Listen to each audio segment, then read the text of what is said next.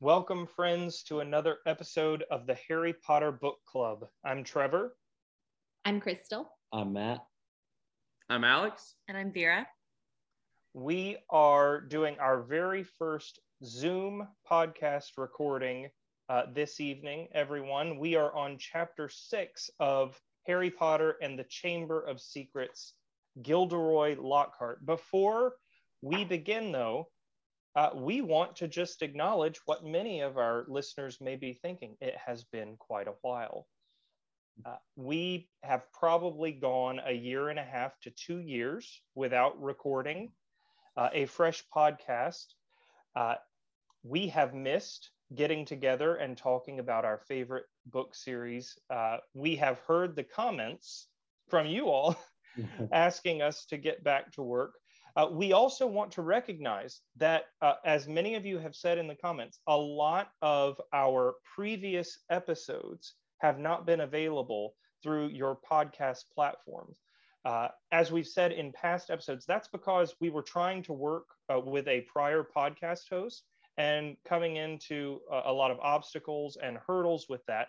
We have moved on from that podcast hosting platform. We're getting a new one, and we hope that all of our previous episodes will be available to stream on your preferred podcast platform. And we hope to get back in the rhythm of working through the Harry Potter canon with you, our dear listeners. Remember, you can get in touch with us at hpbcfanmail@gmail.com. And you can follow us on Twitter and Instagram at HPBC Podcast. Friends, it's been 2 years. COVID's been hard. We've had a lot of babies in the past 2 years. Our families have expanded, and our love for Harry Potter has grown as well. How's that for a transition? Let's jump into Chapter 6, Gilderoy Lockhart. We're at breakfast in the Great Hall. We have just finished the Whomping Willow episode. And one of the first details we get is that there was a slight stiffness in the way Hermione said morning, which told Harry that she was still disapproving of the way they had arrived. It may have been 2 years, but Hermione is still Hermione, right? She finds little, I almost think, mothering ways. She's like Mrs. Weasley when Mrs. Weasley isn't there, and she's going to make sure that these boys know that they have done wrong. And she will continue to let them know that they've done wrong until she thinks they have been duly punished. Which is so funny because that's pretty typical, I think, with I think we've probably all heard like boys marry women who are like their mothers. And so knowing then that Ron turns around and marries Hermione, it's like she's taking care of him his whole life. So he's got to find this person who is going to continue to take care of him.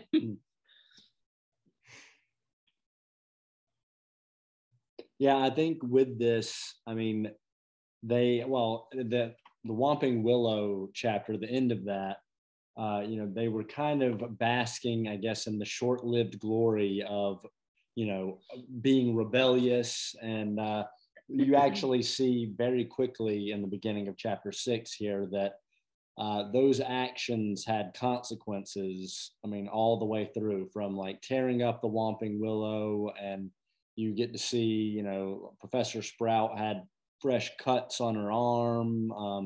There's the Howler, and there's Arthur Weasley's work. They're being checked out at work. I mean, so there was a lot of things that, happened from that, and they realized that, this was actually not a very good idea.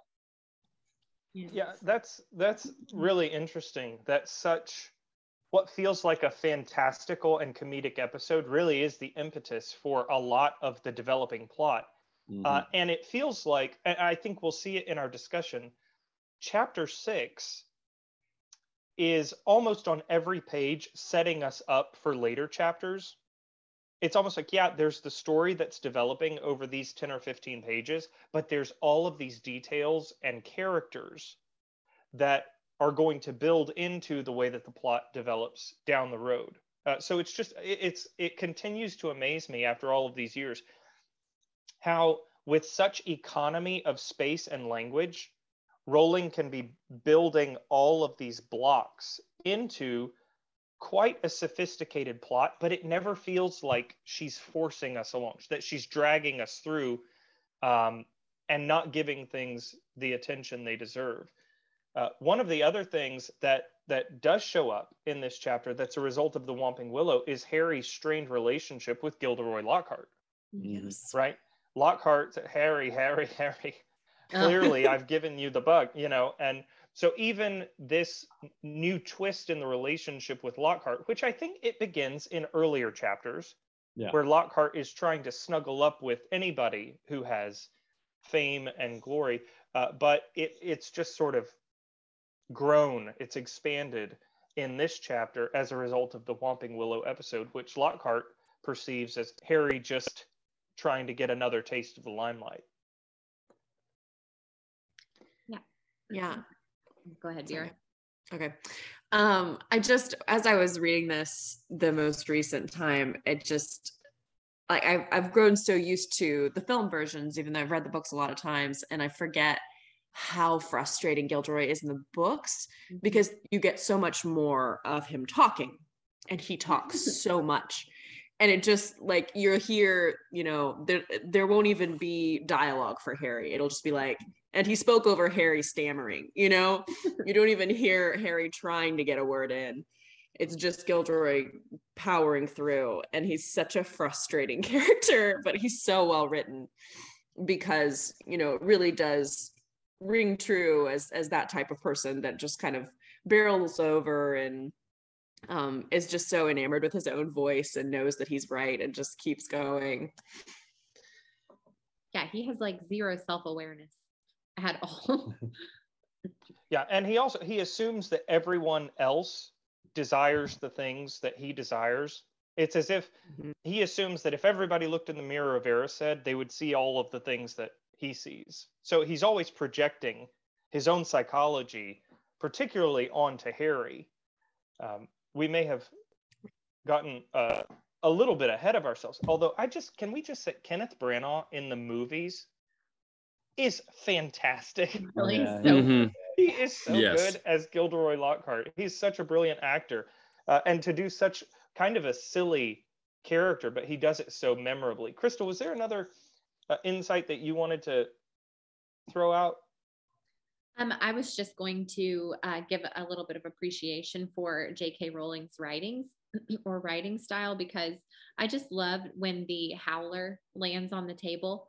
Harry looks at it and says that Neville and Ron were looking at it like it was going to explode, which is exactly what it's going to do. But Harry doesn't know that. So that little detail about her writing, describing what Harry was seeing, I just thought was so brilliant. And it just struck me in a new way today when I was reading it. Yeah, I love the howler. I think it's so imaginative. And it's one of those things like the Flying Fort Anglia that after so many years of reading it, it feels commonplace, but trying to read it with fresh eyes, it's really, really clever that you could yell at your kid from miles and miles and miles away, very publicly shame them through this magical letter. It's just fantastic. I love that it's written in all caps and italics, and it's just, you can hear her voice just screaming so shrill. Yeah, after I read it, I even imagined like the movie Molly Weasley, like blowing a raspberry at the end of it. Yeah. But I also think it's just such an appropriate punishment for these guys, because they wanted all this glory and fame for landing this car so, spectacular. I know they didn't really, but that's what their anticipation was, that they were going to, show up Fred and George and be so cool.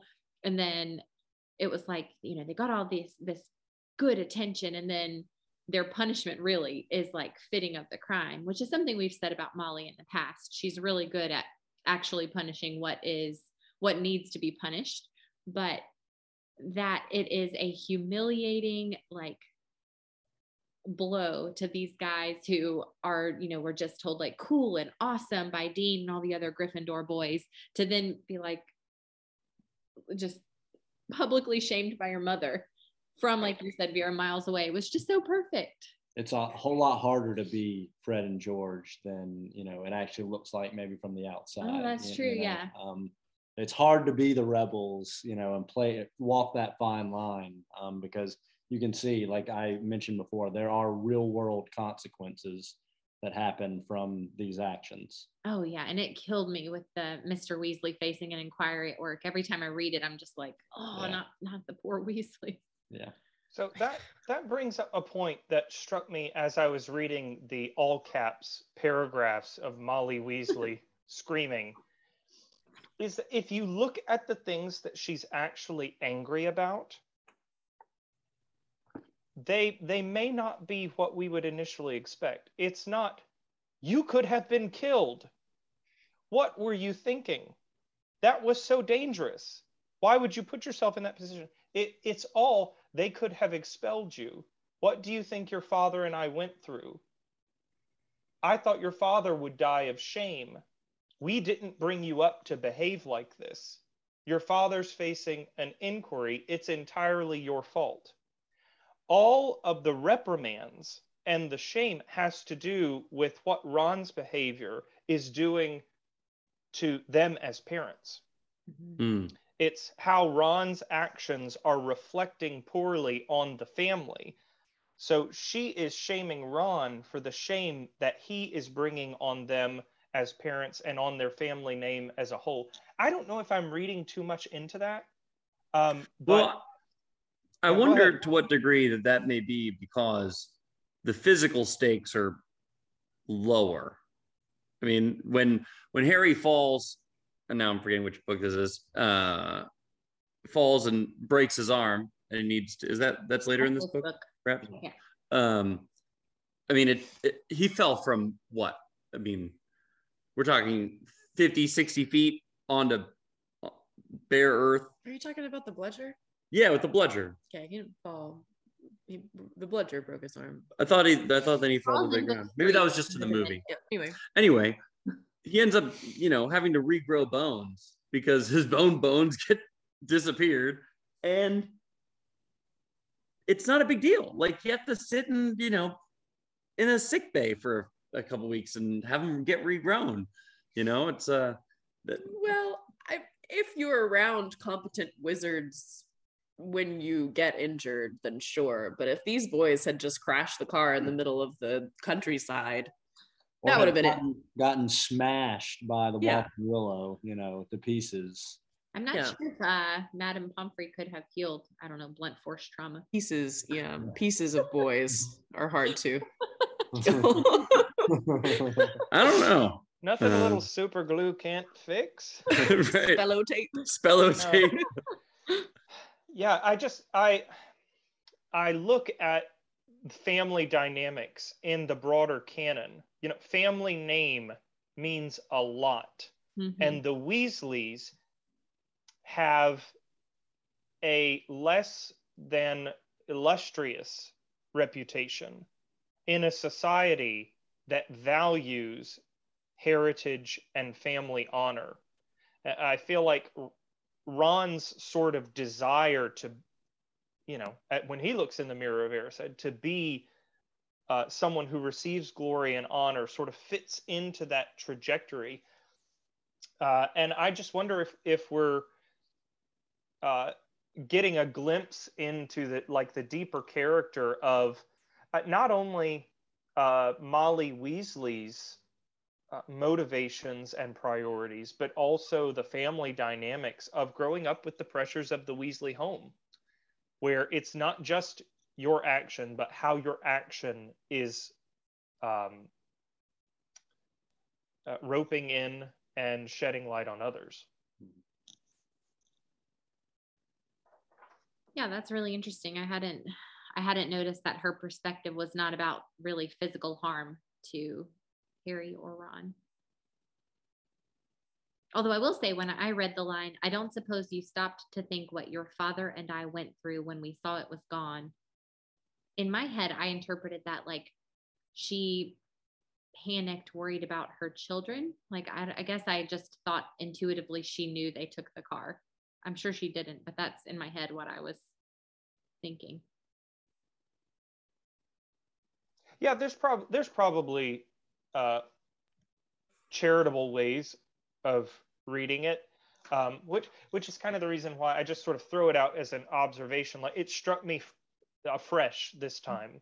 Like, it seems like, at least taken in gross, Mrs. Weasley's more concerned about how the actions are impacting them, than what the actions are actually mean about who Ron is, even at the level of character and virtue and wisdom, not just physical safety. One of the things that we do in this podcast is we get really dorky and we talk about the mechanics of the magical world.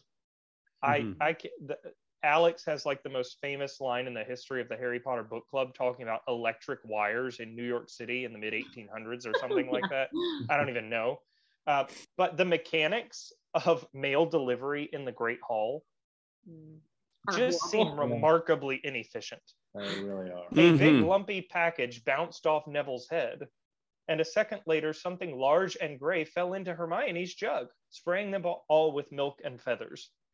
And I'm just picturing like a barrage of packages falling, like, London being bombed in World War II. Like hailstones. Yeah. Yeah. Horrible. Like landing in the bacon and in the gravy and in whatever, these British kids are eating for breakfast in the Great Hall. And I hope like nothing is fragile. I mean, I guess they can repair, when you're speaking about this now, I'm thinking like maybe in the magical world, they don't necessarily care as much, because with the flick of a wand, you can fix everything, like it's not as big of a deal. But I think, probably in the writing, it was more of just a funny thing to put in. That would be my guess for why she had it in there, But so I for one, I think this, the Howler brings up an interesting set of problems for the school and the way that it facilitates communication between parents and kids, because something that's going to be this disruptive, this loud, going to shake dust from the rafters, how often can they allow this to happen? I mean, kids do stuff that their parents don't like all the time, and if you just have howlers flying through multiple times a meal, I mean, this is not a small school. There are probably some kids that get more than one howler a year. We know Neville does. We know Neville does, right? So this is, I just have to think that either like the kids are just so used to it, they're just like, whatever, I guess another one of these is happening again.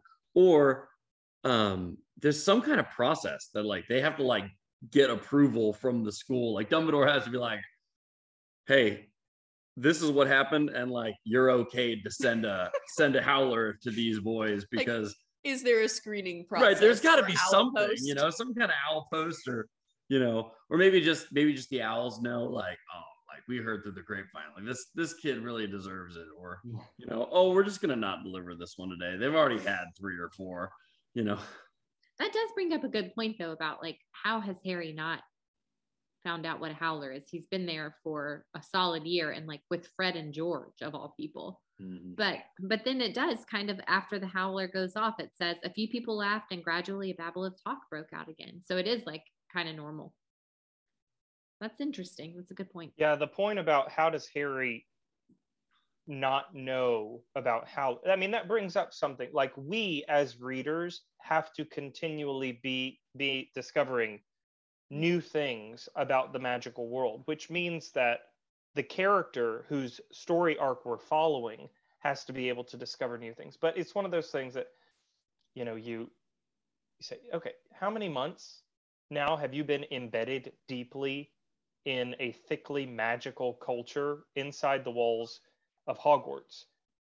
And yet you're still ignorant of what are actually, they become very basic aspects of the magical universe.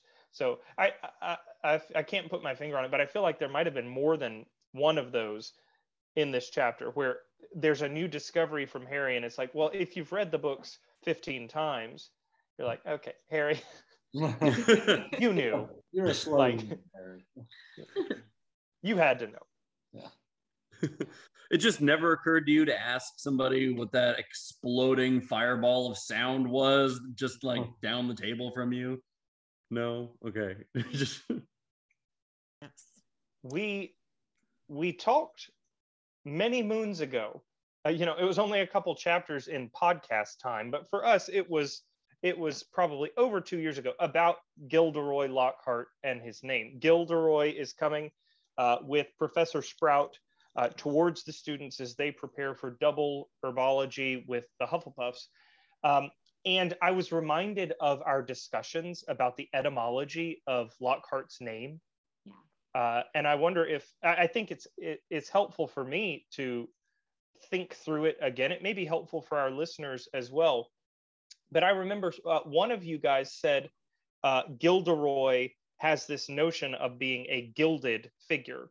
He's gold plated. He looks valuable on the outside, but that can be covering up anything on the inside. Also, Roi, I don't know if I'm pronouncing that right, in French is king. So he's a gilded king, a gold-plated king, who obviously has a very high estimation of himself. I looked up the etymology of Lockhart as well, and according to the Wizarding World website, Lockhart is a word of Scottish origin that connotes bravery.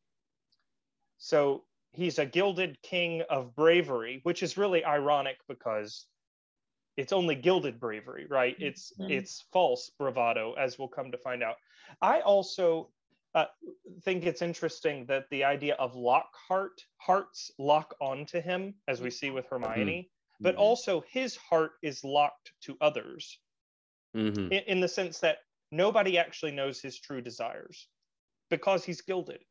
His true intentions are locked away inside, hidden, and eventually they will be exposed, but they are not available for discovery for the average person who comes across him. So I don't know. I was getting deep in the weeds with Gilderoy Lockhart in this chapter.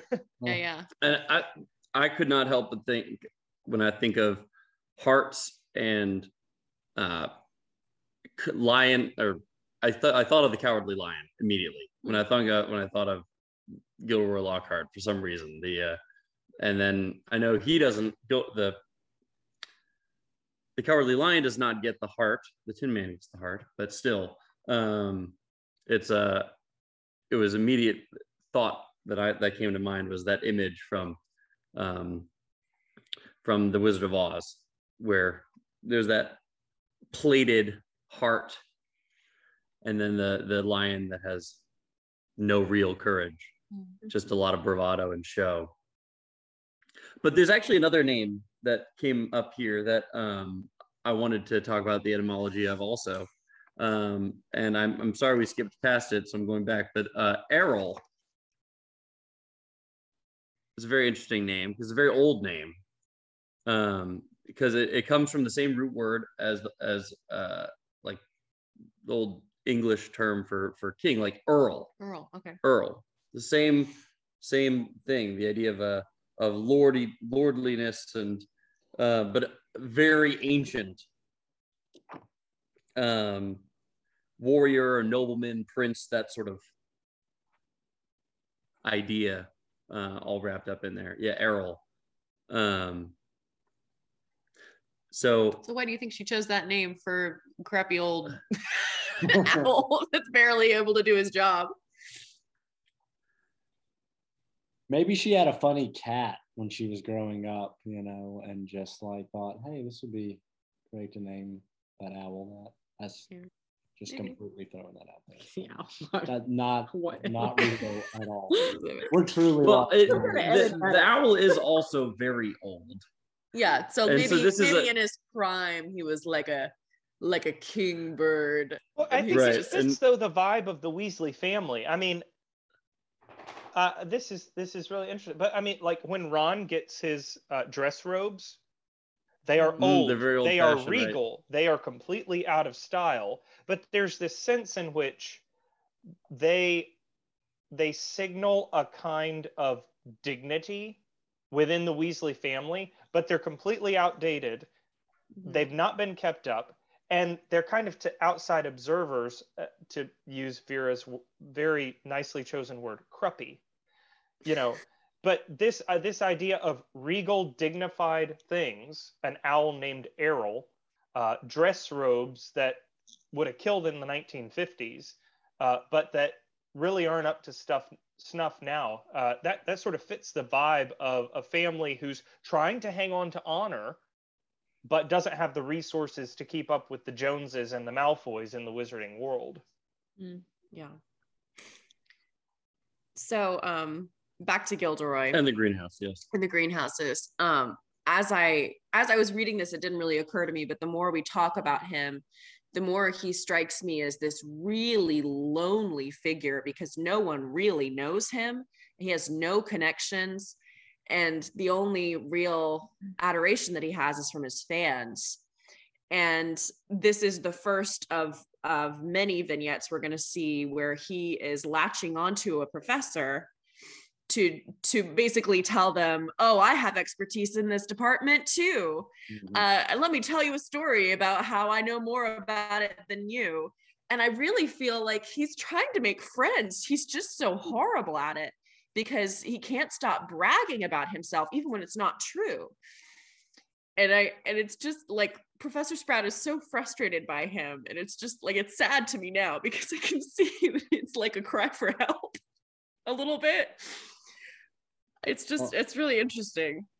Yeah, I mean, well, to me, and I guess because we all know what happens, I can't help. I mean, I really don't feel sorry for him, because like it seems all he cares about is me. I mean, like is himself, and he says that, I don't want to skip ahead, but like in the very first words to his class when he's speaking with it, his very first words are me, and like we'll get into all of that, but I mean, he's trying to play this character that he has built up, and it's what he's famous for, and he is just obviously not that. He's gilded, like Trevor has pointed out.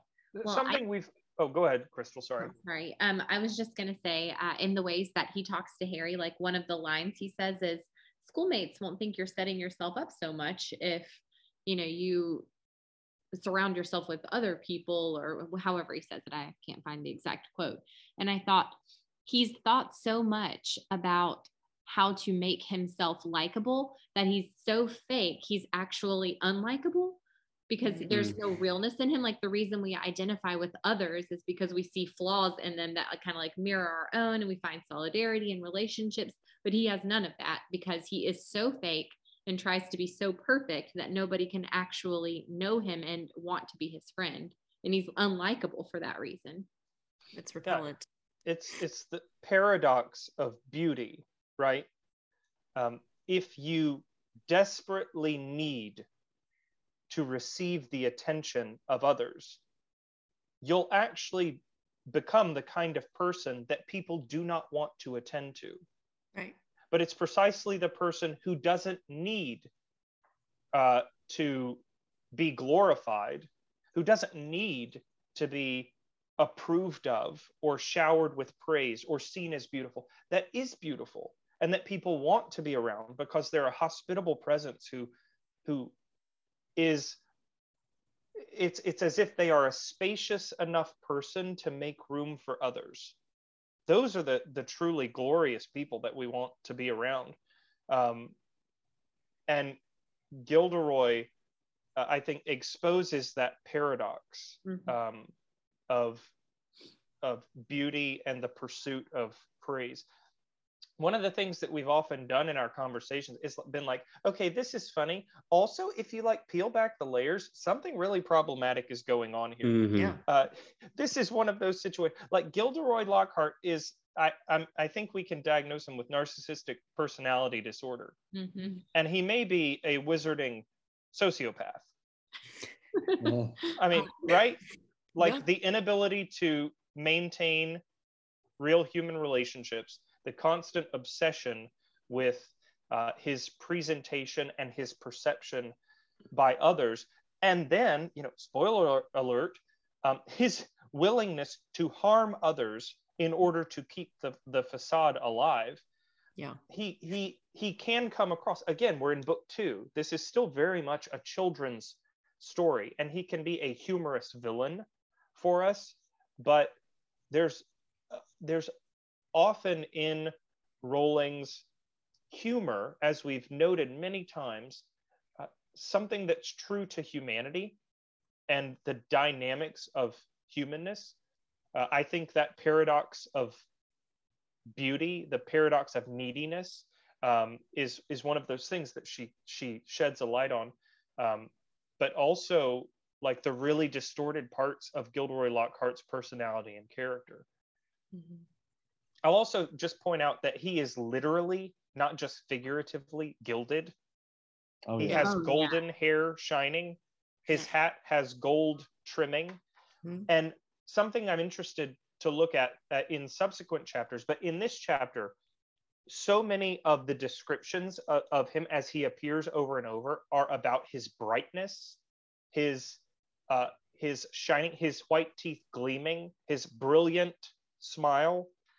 There's always a sort of reference in the descriptions to the way he gleams, like gold. He's always shining in his presentation. And I think that fits the metaphorical gildedness of his character as well.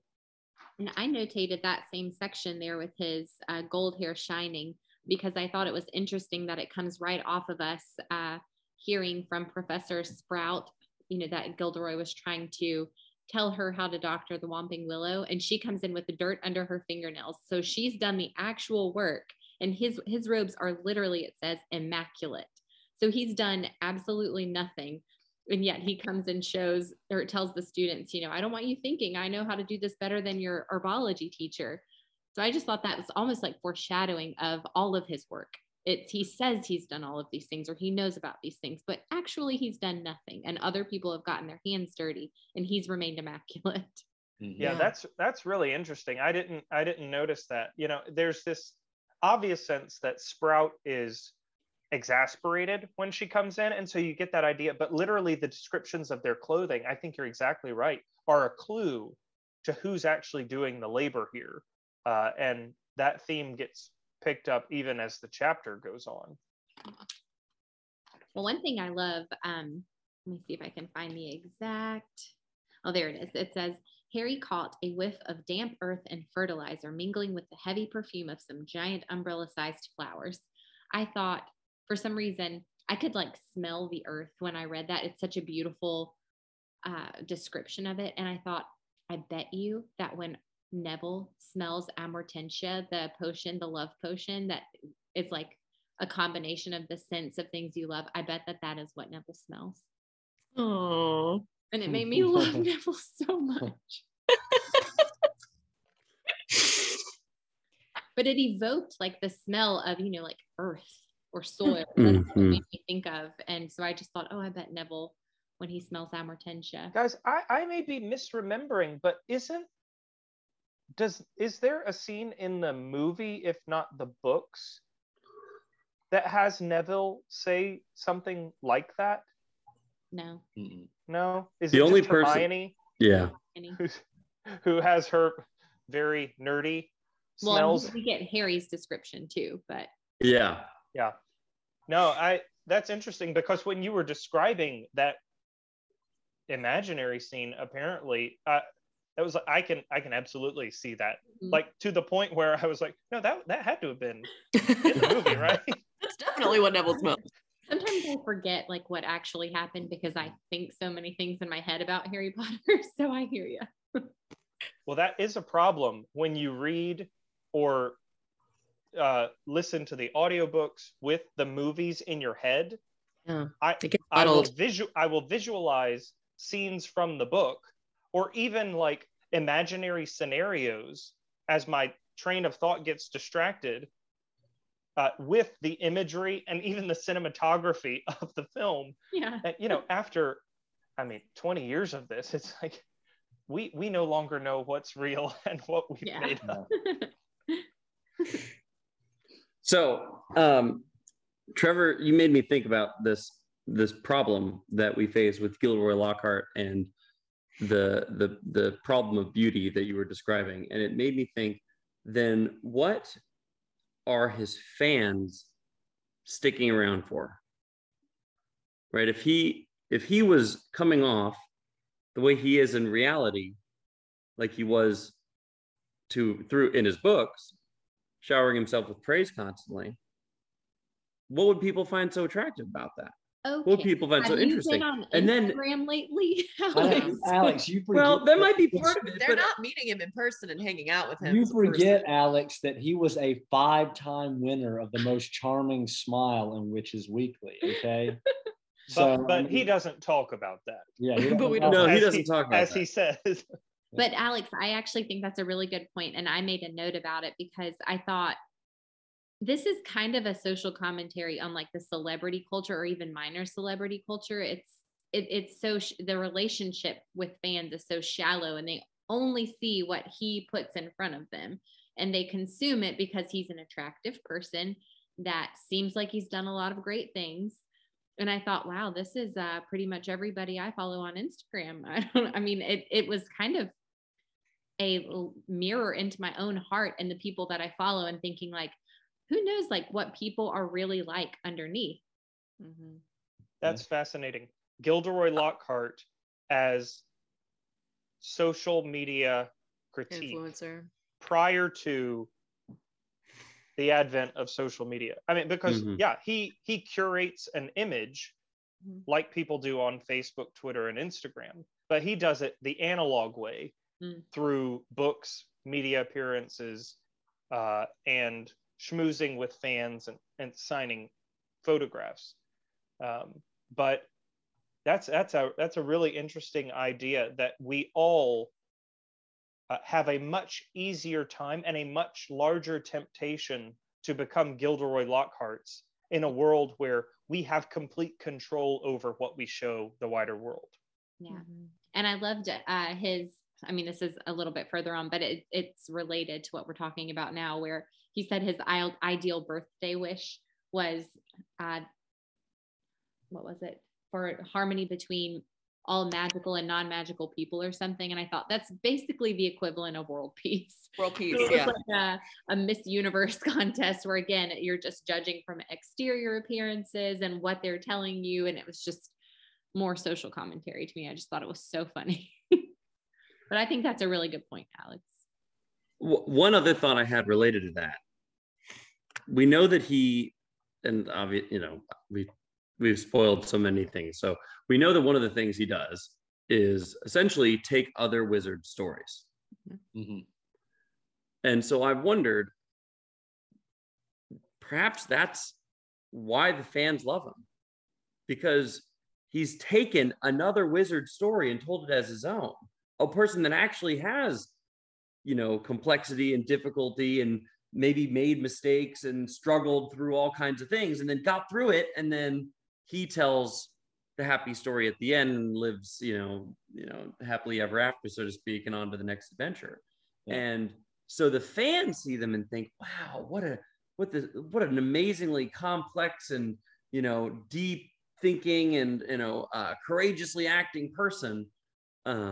And so they can shake off when they see him in person, and he's not all that, because they think they know the real him because they've read everything in the books. And the people that only have met him in person don't see all those other things that the people that have read the books think, I totally agree with that. But I still will point out, and again, I know I said it jokingly at first, but he's the 5-time winner of the most charming smile. I think we take for granted just how persuasive people can be when they're attractive. So true. That's totally true. Being pretty, again, it's easy to look at him. It's made my life so much easier, guys. Just kidding. But it's easy to look at him as this wildly farcical character, because that's how she that's how she writes him in the story. But still, it's, I mean, yeah, it's so much easier, I think, you know, to believe someone with a flashing smile and, you know, who's attractive. You know, and also, you know, this is another benefit of having Kenneth Branagh play this character, because I'd like totally makes sense. You know, totally makes sense. He's incredibly handsome. He makes, you know, wild statements about what he does, and everybody believes him. Of course you believe it. It's Kenneth Branagh, you know? Sure. So one thing that I thought was really crazy was that there's sort of this moment where they're all kind of shocked that they're going to Greenhouse 3 because they've always been at Greenhouse 1. Right. And, you know, I was like, well, maybe, you know, they're second years or whatever, but there's a lot of dangerous stuff in Greenhouse 3. And I think it's basically a plot point, right? We've got to introduce the mandrakes because we have to foreshadow the mandrakes, and they are really dangerous because they could kill you. Yeah. And so why are we having second years repot them? Oh my because goodness. Harry needs to be introduced to them. That's exactly and that is right. the only reason And that I can come up with. Hermione I would love to show does you. her. Oh, go ahead. The podcast obviously won't get to benefit from this a lot because it has no visual We're using component. the illustrated. But the illustrations of the mandrakes. Are of the terrifying. mandrakes in So this this is are in the just illustrated Sorcerer's Stone book, correct? Yeah. they're People- just amazing. Yeah. They Podcast look listeners, go so look at these good. images. You can also They- Wikipedia wait, and get pretty They much look so exactly- good, Yeah. Yeah. Alex. They Yeah, they're are terrifying. the stuff of nightmares. Yeah. Now, Full nightmare Like I fuel. can't look at these pictures too long, or I will not sleep this evening. Yeah. Really creepy. I did actually check out and, you know, look up mandrakes, I guess in the same way that you checked out Gilderoy's name, Trevor. But, you know, obviously a mandrake is a real root, and it's known, or I guess people have you know, pulled it up, and it actually does look like a person. You know, there are pictures out there of like real mandrakes that look like a person. In folklore, they are tied to witchcraft, and in fact, there was one reference, I guess, and I'm not sure exactly where it was, but in the past they said that people who would pull up these roots, you know, using their own hand, that they would actually they would die. They would hear the root scream, and then it would literally pull them into hell. Like, yeah. Wow. And so they would get animals. They would tie a rope to an animal, tie the rope to the mandrake, and have animals pull them out. So this is real world stuff. This is stuff that has happened, you know. And so she obviously took this folklore and, you know, put it in her book. But I thought it was fascinating. There's another very famous literary reference to the mandrake, which comes from Machiavelli. Mm-hmm. One of Machiavelli's things that he wrote, other than you know, famously The Prince and things like that, he wrote a book called The Mandrake Root, which played off the stereotype back in medieval Italy, where a mandrake was a aphrodisiac. And anyway, the story goes on about essentially it's meant to be a very humorous tale, but there's a lot of very subtle politics involved there, where the man and it's not really, it seems to have any inspiration whatsoever for J.K. Rowling, but that is the only other time I've seen mandrake feature very, very strongly in any kind of literary work. You know what I think about when I think of the mandrake? You never call me on my cell phone. Oh, gosh. No. Moving on. No. Hermione, so you notice it is a plot point, and I do think that in this chapter we are introduced to characters and items in the magical world that will be intensely important later on. The mandrake is one of them, and it's introduced with Hermione doing her know-it-all regurgitation of information like she swallowed the textbook. Yeah. Mandrake, or mandragora, is a powerful restorative. It is used to return people who have been transfigured or cursed to their original state. Ding, ding. You know, Yep. We are introduced to the curative before we're introduced to the problem, but Rowling has just given us literally the textbook definition and what we'll be looking for as a cure once the plot thickens. I'll also note that in the next sentence, excellent, 10 points to Gryffindor. The point system shift is thoroughly underway. Like they were crying about losing 5 points from Snape. Like, Gryffindor House will never forgive me. I've lost 5 points. Well, Hermione gets 30 points in this chapter just from answering questions in class. So yeah, let's not forget that they lost 10 points for fighting a troll, or gained 10 points rather. I think troll, definition of a mandrake, same level. I mean, they were first years, so.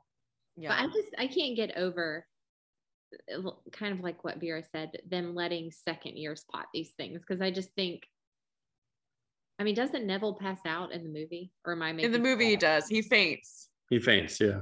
They're like, oh no, he neglected his earmuffs, but he just and then passed. Professor Sprout just says, "Oh, just leave him there. He'll wake up." Yeah.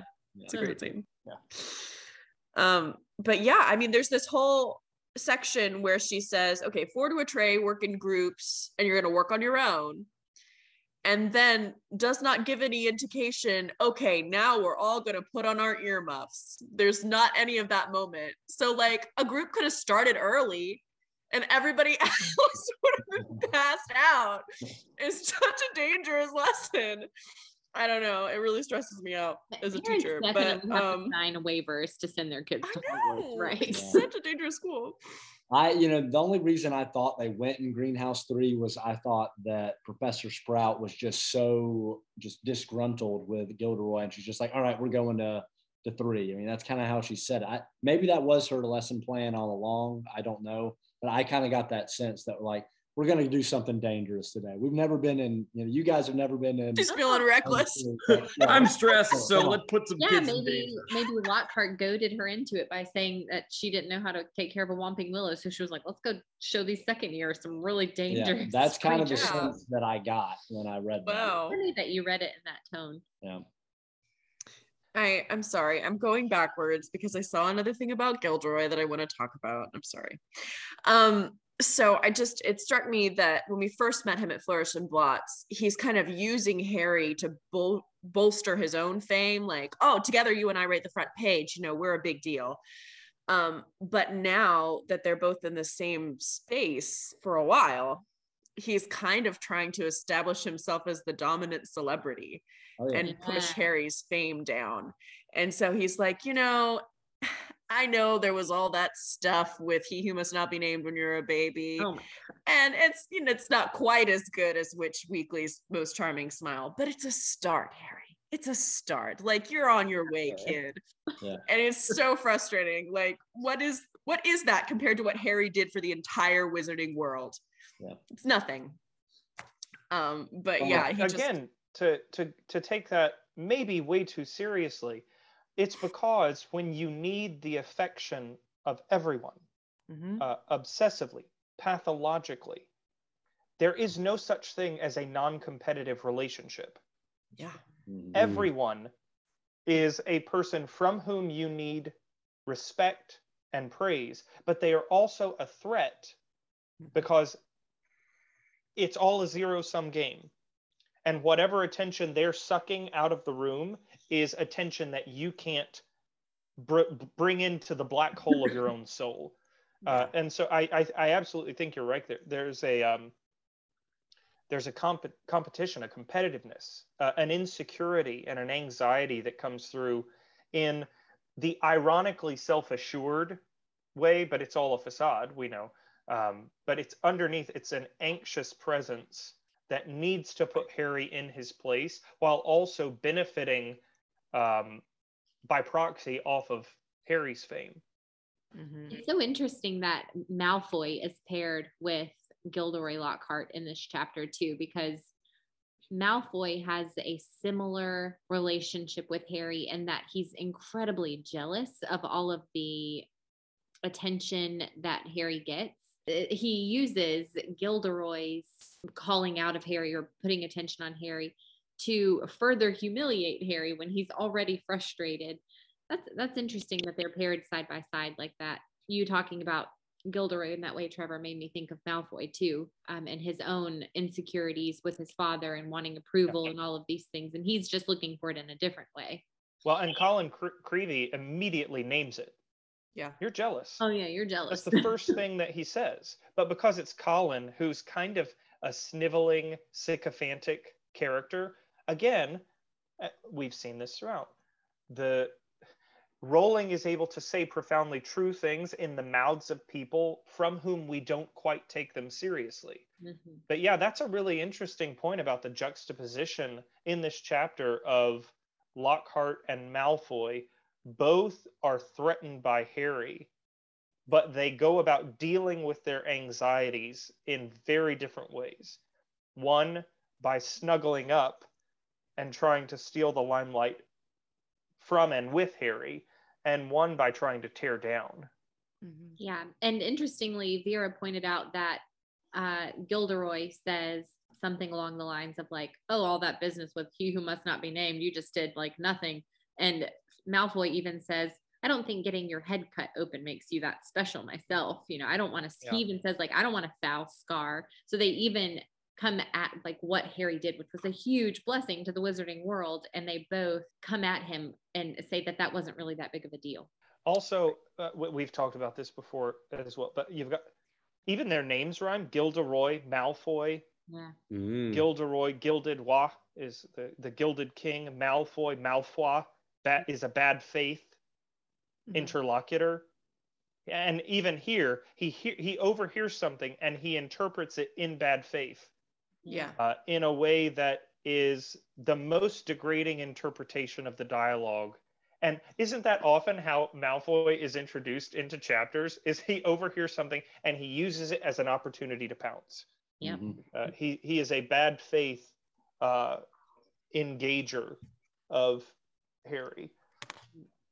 Well, we meet Justin Finch-Fletchley.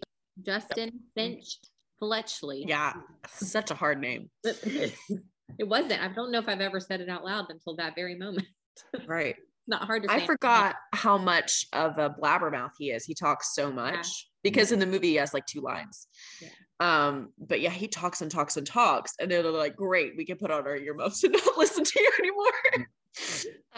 But yeah, he's kind of an interesting guy. And I also miss in the movies how they really don't do the like inter-house classes. Like we don't get to have herbology with the Hufflepuffs in the movies. They didn't really do that. And I like that. I like the intermingling of the houses. I think it's neat. Yeah. Justin says a lot of interesting things as he's blabbing before the earmuffs go on. First, we have an outsider's perspective of the trio of friends relationship. You're the famous Harry Potter. Hermione Granger, always top in everything. And Ron Weasley, wasn't that your flying car?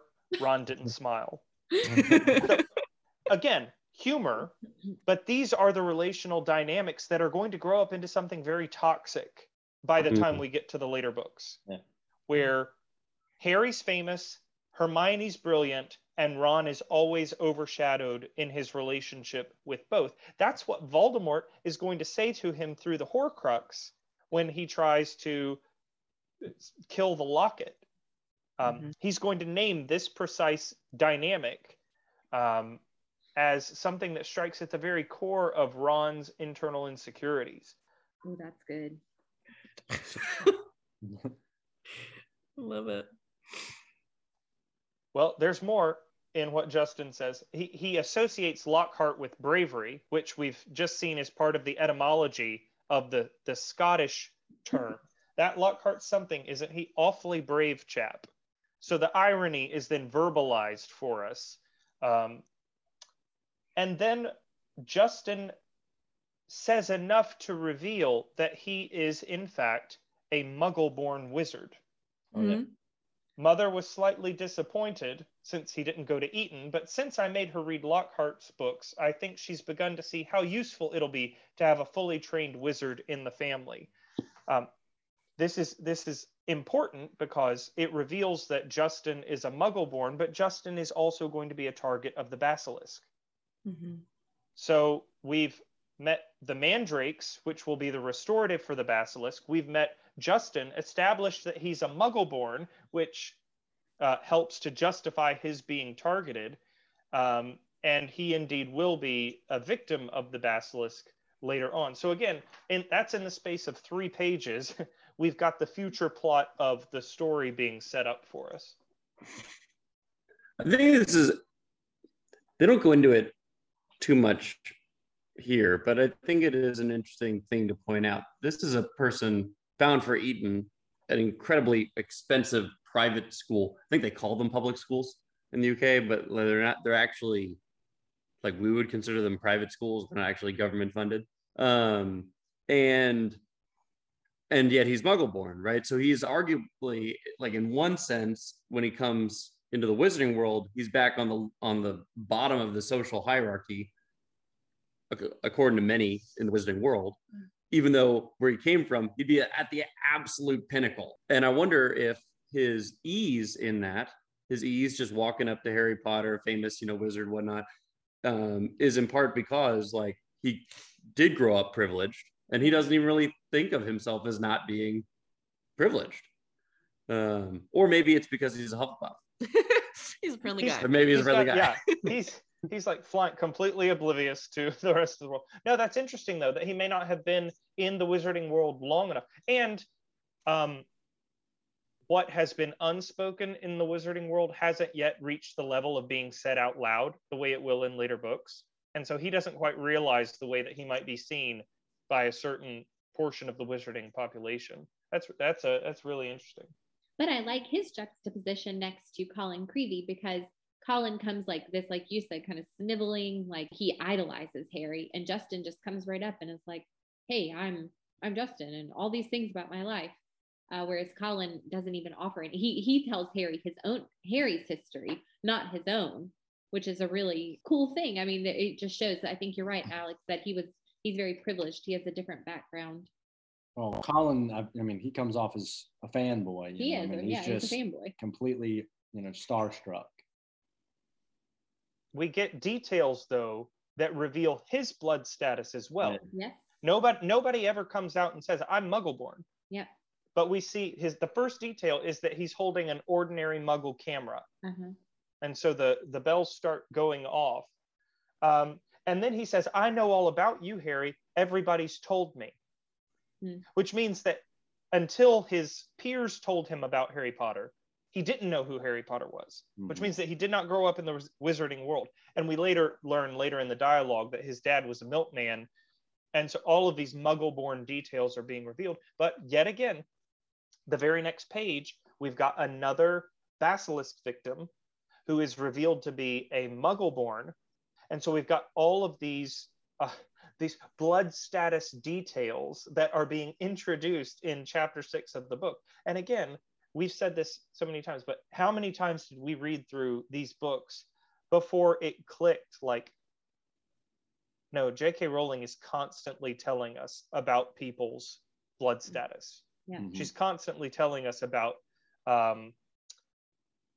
the wizarding iteration of a racial hierarchy. Yeah. In the details that she chooses to include, and in the mechanisms that drive the plot forward. Well, in between Justin and Colin, we get this little episode in Transfiguration class where we see how truly damaged Ron's wand is after the Whomping Willow.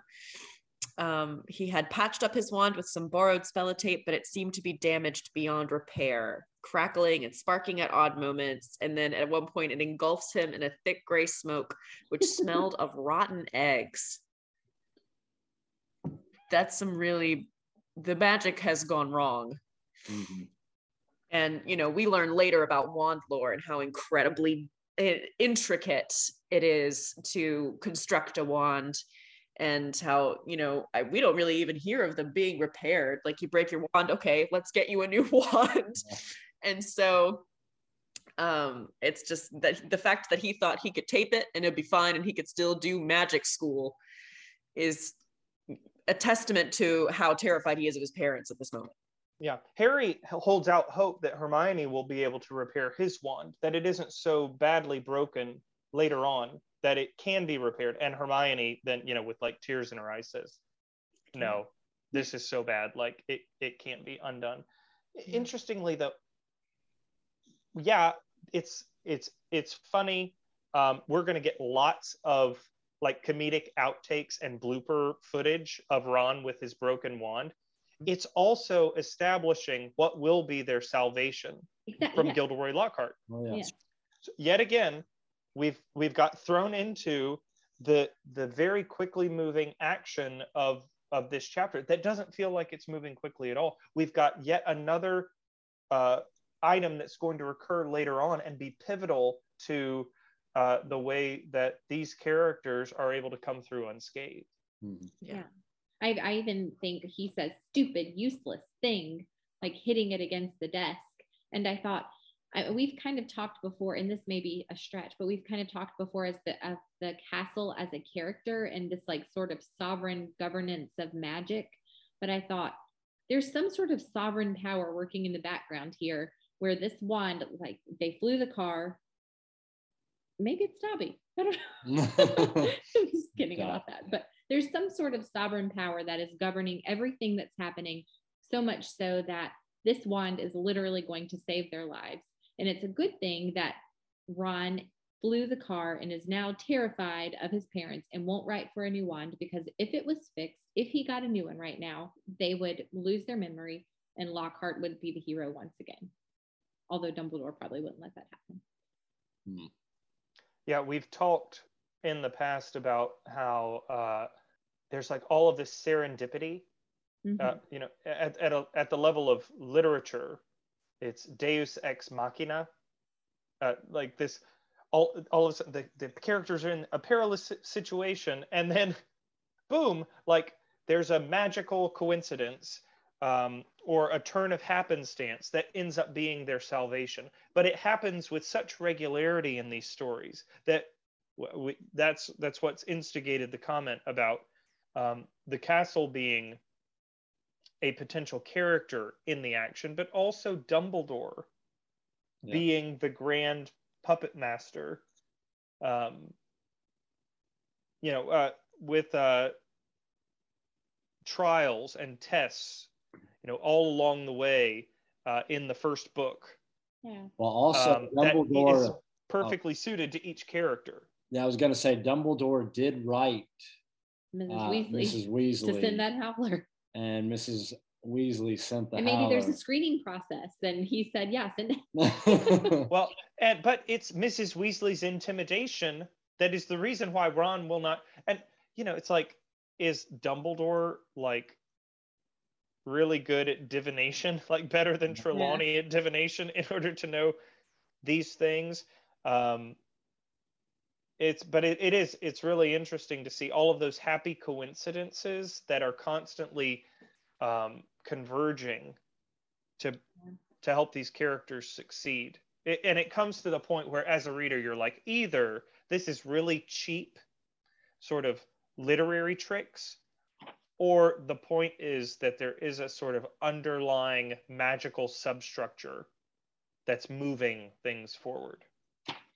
I love the detail about the camera, because the camera, just like the mandrakes will be salvation, the broken wand will be salvation. The camera saves Colin Creevy's life. And you don't know it reading through it the first time, but the camera will be the reason why Creevy doesn't die, because he does not look directly at the real basilisk. Which there's a detail on page 99 as Harry goes into Defense Against the Dark Arts that reminded me of this. It says, Harry is pinned to Gilderoy. He's just trying to get away from Lockhart. He can't get away fast enough. He gets to his desk, and it says he busied himself with piling all 7 of Lockhart's books in front of him so that he could avoid looking at the real thing. Which I wrote in the margin, like the basilisk, you don't want to look at the real thing. As long as you see a copy or a reflection, a mediated image of the basilisk, you don't fall under its spell. And you've got Harry avoiding looking at the real Lockhart, and meanwhile Hermione is like, it says that her attention is That's rapt fantastic. as she hangs on every word. So it's the opposite with him then. If you actually look at the real Lockhart, you don't fall under a spell because he's so repulsive when you interact with him. But if you go to the mediated image that he has created, you fall under his spell. Interesting. Gilderoy Lockhart as basilisk. Discuss. No, I think or two different forms of basilisk, right? So he is the ironic basilisk, right? Yeah. Hermione does not see him for who he is, but in one sense she does. She looks at him physically and she falls under his spell, right? I mean, I think it sounded to me like she had this positive impression of him through the books first. Yes, and then only later was. Sorry. No, he vehemently denies. Like when Ron is like, he says he did. She's like, she will defend him a little bit, but there's a little, when you know somebody's bad, but you're trying to defend them, there's that tone in her voice in all of the writing. I think I'll find an example. Well, I mean, when you write hearts in your syllabus or your class schedule around defense against the dark arts teacher, I mean, you're obviously going to have a skewed view. You're going to explain away all kinds of different things. Yeah, like when he lets loose the pixies, Ron says, "Can you believe him?" And she says, "He was trying to give us hands-on experience." Yeah. She's under his spell. Yeah. Right. Yeah, that's a really. I think that's he's the beautiful basilisk. Ooh, yeah. But Harry is avoiding looking at him. But I think, Alex, you're right. Like the analogy breaks down because Harry's the only one who's actually seeing him for who he is right now. Right.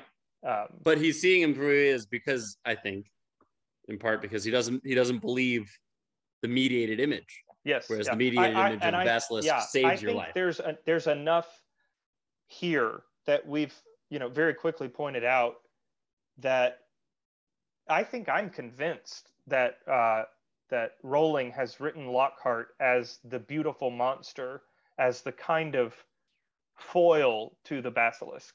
Yeah. If she didn't, she should claim that she did. Yeah. That sounds really good, right?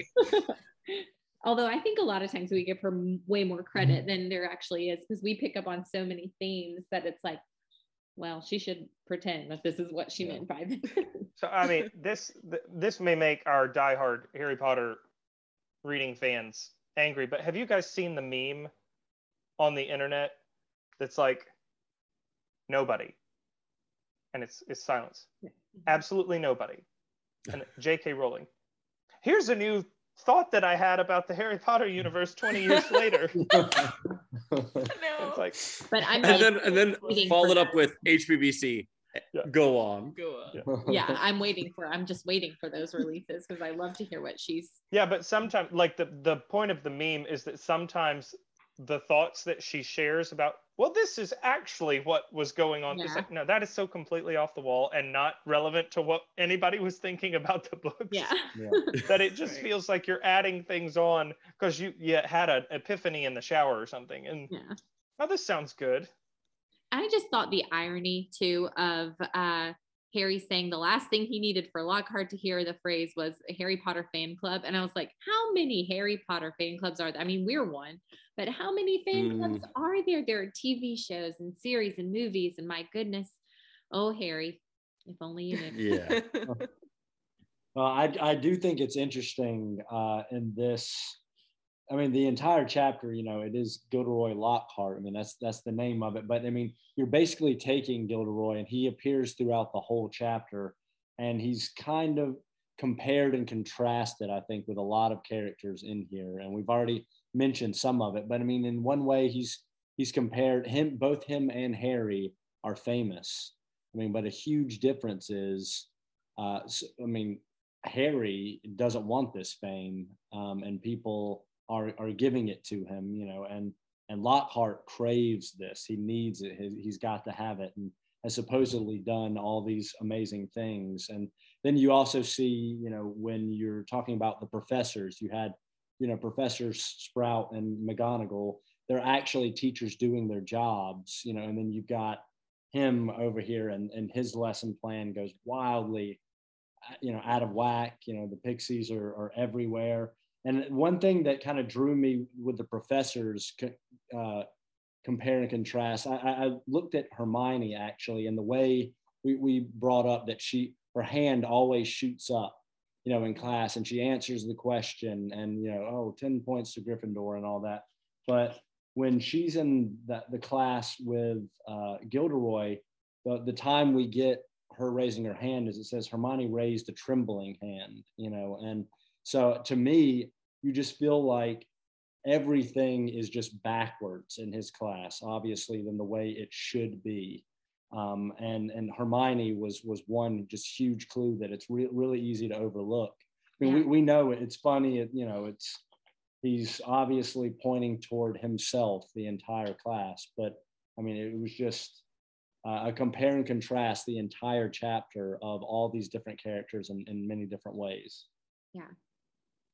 I picked up on the line where he says, when he's giving a list of his merits, and he says, I didn't get rid of the abandoned banshee by smiling at her. And I thought, well, that's probably true, but you probably got credit for getting rid of the abandoned banshee by smiling at someone, because whoever actually did get rid of the abandoned banshee, he somehow charmed those people. And so his smile is in some ways like a weapon, because he portrays this character that, you have to get close enough to someone to do some sort of memory spell, I'm guessing, at least from what I know of memory spells. So he had to get close enough to this person and have some sort of relationship with them, to some sort of trust, to get the story right in a way that he could tell it so it was believable. So he probably did actually use his smile as a weapon to claim that he got rid of the abandoned banshee, plus all of these other things he says he did. And I thought, he is a very dangerous character, because the way he can pretend to be something he's not is actually, I mean, he's portrayed as very unlikable, but somehow he got close enough to 7 or so different people to write all of these books to claim he did these things he didn't do. I also, go ahead, Vera. Yeah, I was just gonna say, like you said, Matt, that his lesson goes fully awry, and I can't imagine that this was his plan going into it. Mm-hmm. I feel like he got goaded by the boys who were like, "Well, they're not dangerous, these pixies. Are they? This is a stupid lesson." And he was like, "Okay," and then opens the cage. Was that your plan going in? Because he has no magical ability beyond, later we learn he's really good at memory charms, right? And so, and he does nothing. The pixies steal his wand and throw it out the window. And then he goes and hides in his office. If you read out loud, I don't know if you guys noticed, it just hit me as I read it again. The incantation that he uses, pesky pixie, pester no me. Yeah. Pesky pixie, pester no me. Don't pester me. Don't pester me. Don't pester me. And it's chew fly, don't bother me. And it's as an incantation. Yeah. It's bad grammar mashed together to sound like a Latin spell. But it's completely worthless. And he's like, well, you guys clean up this mess. I'll see you later. And he's out the door. Didn't even give him points or nothing. Yeah.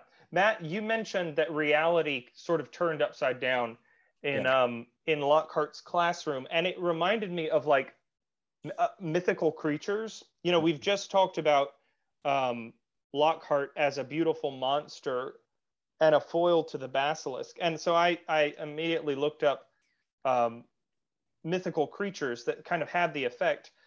Interestingly, the first thing that came up on the search was a mythical creature called Avila. Oh. A woodland fairy or nymph. Men who gaze upon Avila fall instantly in love, or at least in lust. So it's interesting that Lockhart is like a mythical creature to parallel the basilisk, who kills you when you look at it. It's as if Lockhart is feigning being a male Vila.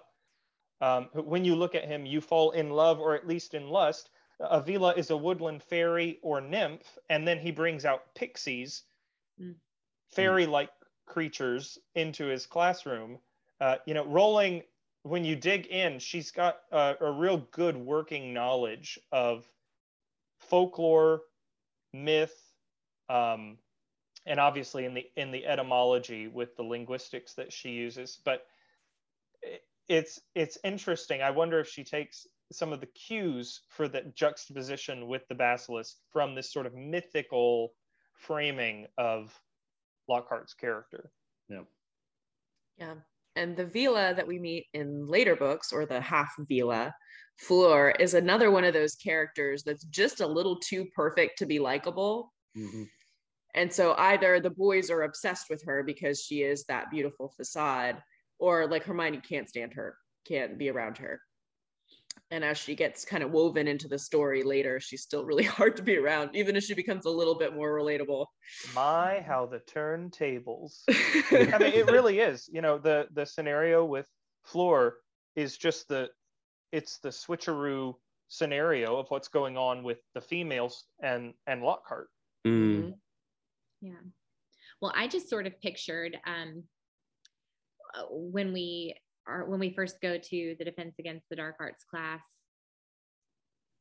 Lockhart is so focused on his own quiz, his about me, that I just kind of thought he put so much thought into talking about himself that he had no idea what he was going to show these students, and because he knows he has no talent outside of stealing people's ideas and intellectual property, he thought, these look harmless. I'll just show them this, because really all I'm going to do is talk about myself anyway. So I'll show them these harmless little pixies. I'll be able to figure that out in no time. So he had way more confidence than he was actually capable of performing. So I just think that possibly that's what happened, is he thought, I'm not going to practice. I'll just show up, talk about myself. If there's time, I'll show them the pixies and figure that out when it happens. But then he plays up the pixies so dramatically. I must ask you not to scream, said Lockhart in a low voice. It might provoke them. And then it's like, freshly caught Cornish pixies. And I was like, that is like me as a dad trying to impress my children when I think that they don't know what I'm talking about. And then they look at me and they're like, Dad, that was not nearly as impressive as you tried to make it look. And I was like, well, I was depending on your ignorance. How trivial my talent was. I thought I was going to be able to fool you and impress you. I feel like that's what Lockhart is doing here. And it's like, wah, wah. And the students, it says they can't even muffle their laughs. And even Lockhart recognizes that was not a scream. Did anybody else, when he was introducing himself, find his accolades kind of funny? I mean, it's, at first he says me, but he says Gilderoy Lockhart, Order of Merlin, third class. Not first class. And again, for someone who has done all that he is said to have done, you would think he would be a little higher up.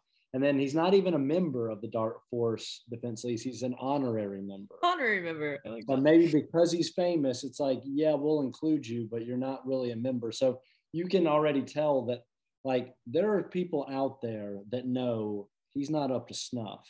Yeah, and it's right. told right here. And I mean, and that no one questions that, like, oh, you're not a first class member of Merlin? No? Well, it's interesting because what do the accolades immediately remind you of? Like, oh, Dumbledore.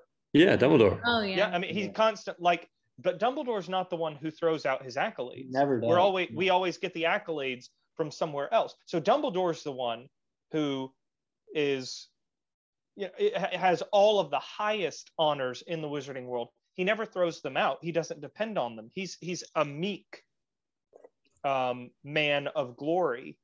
And Lockhart has all of these, like, second class, third class honors, but he has to constantly be naming them and broadcasting them because he's empty. Mm-hmm. Mm-hmm.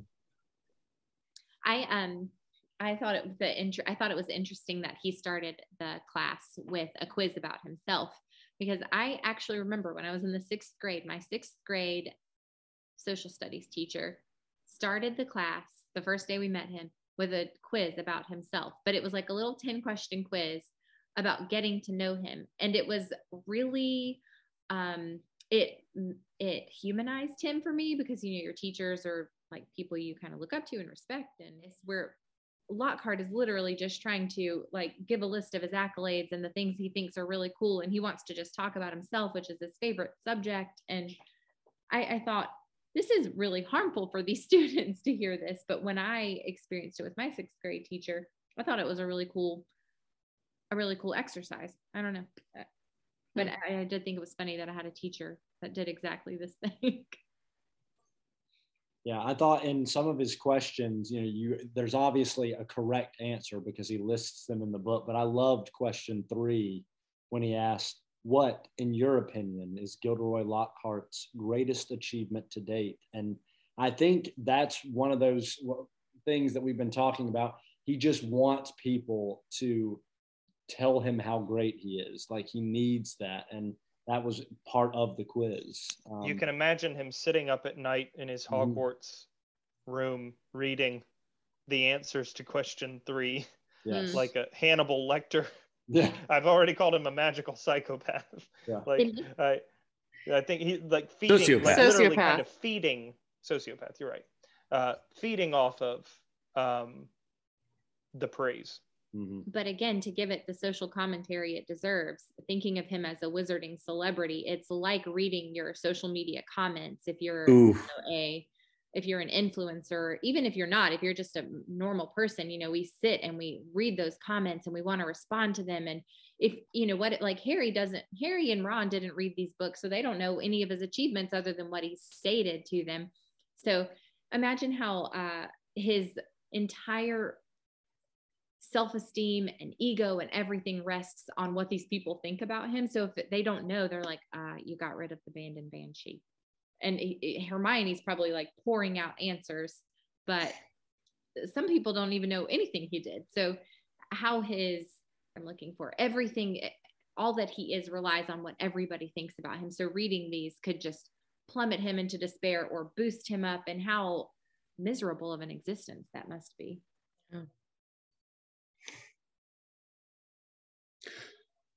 So Cornish pixies, I at first when I was reading this again, my thought went to another one of my favorite novels, which is We Free Men, we as in small, by Terry Pratchett. And there, the pixies are also small 8-inch blue men. Of course, they wear kilts and speak in very thick Scottish accents throughout the entire novel, like written in, you know, in brogue, in dialect. These ones do not, but I've realized that We Free Men was published in 2003, and Chamber of Secrets came out in 1998 in its first published. So Terry Pratchett might have gotten the idea from J.K. Rowling.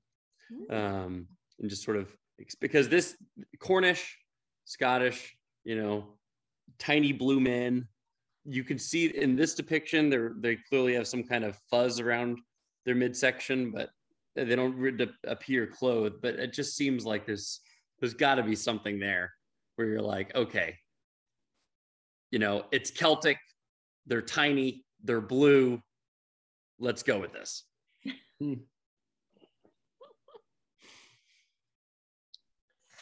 By the time Lockhart runs out of the classroom, we've already alluded to the way the chapter ends with Ron and Harry, you know, being flabbergasted by Lockhart's incompetence, and Hermione coming to his defense. My thought was, we've already got enough details about Lockhart that even on your first read through the book, you are suspicious of this man. Oh yeah. Mhm. I think you're primed by the way that he comes off, his dialogue, his narcissism. It's obvious. Rowling isn't hiding this from us as readers. But my sense is that at the beginning, he comes off not as a dangerous narcissist, but as a buffoon. Yeah. He's a non-self-aware buffoon. He's not a wicked villain. But we're going to see that beneath the gilded layer, and part of the gildedness is the sort of buffoonish charm, that there is an intense, harmful, predatory wickedness. If the basilisk is a predator in the hidden parts of the school, Gilderoy Lockhart is a predator who is walking in broad daylight. And he will feed. The basilisk doesn't eat people, but we've used the language of feeding already. Lockhart feeds on the students of Hogwarts. And it's interesting, as we've sort of tugged on this thread, we see that both of them are harmful creatures that are lurking in this second year in the castle. And I like that Ron is the one, again, we get this moment of J.K. Rowling saying things that we should take, with as truth from people that we don't take seriously. Ron says the very last sentence of this chapter, Hermione says, "You've read his books. Look at all those amazing things he's done." And Ron says he's done. And he's grumpy and he's annoyed with the pixies, and we don't take it for serious. We think, oh, okay, yeah, he's a blowhard. Lockhart is. We get that, but we don't really think that he lied about everything in his books. Yeah. Not only is Ron, I think you're absolutely right that we don't take Ron seriously, not only because he's frustrated about the pixies, but because earlier in this chapter, he's been knocked down the totem pole, right? Harry's the famous one. Hermione's the smart one. Ron, you broke the car. And so the idea that he would be jaded and frustrated by somebody else getting honor from Hermione, you can read it as sour grapes. But yeah, you're exactly right. Like, he's naming it. He's telling us what we ought to be suspicious of in a way that's more real and more accurate than even a suspicious reader is liable to believe. Right. Yeah, I think that's right. Trevor, I just want to really quick highlight that you had mentioned something about Lockhart feeding on people. And I just thought it just hit me that 3 different times Hermione is reading Voyages with Vampires. And so this whole chapter is almost like we're going on a voyage with this vampire, Gilderoy Lockhart, like on page 88, 96, and 97. And there are probably more, but that book is specifically mentioned. And so I just think that might have been intentional, that it's assigning to Lockhart what he is. And it's another clue about who he is, that this is the book that Hermione is specifically noted that she's reading. And how do vampires keep on feeding? They don't kill their victims. They have to keep them alive. Yes. Right. The basilisk kills, but Gilderoy preys on the living. Mm-hmm. He has to keep them alive in order to keep sucking the life out of them. And isn't the first time that Harry hears the basilisk right outside Lockhart's office when he's serving his detention? Yes. The plot thickens. Dun, dun. Dun, dun, dun. Well, friends, I don't know about you, but this conversation has been phenomenally enlightening for me. Mm-hmm. Talking with my best good Harry Potter buddies for the first time in 2 years has sparked new ideas and caused us to pull on threads that, again, if you're a listener to this podcast, you know that between us, we can't count the number of times that we have read through this series of books, and yet they always surprise us. Mm-hmm. There's always something more when you keep on turning over narrative rocks and digging into these characters. That's part of the reason we do this podcast.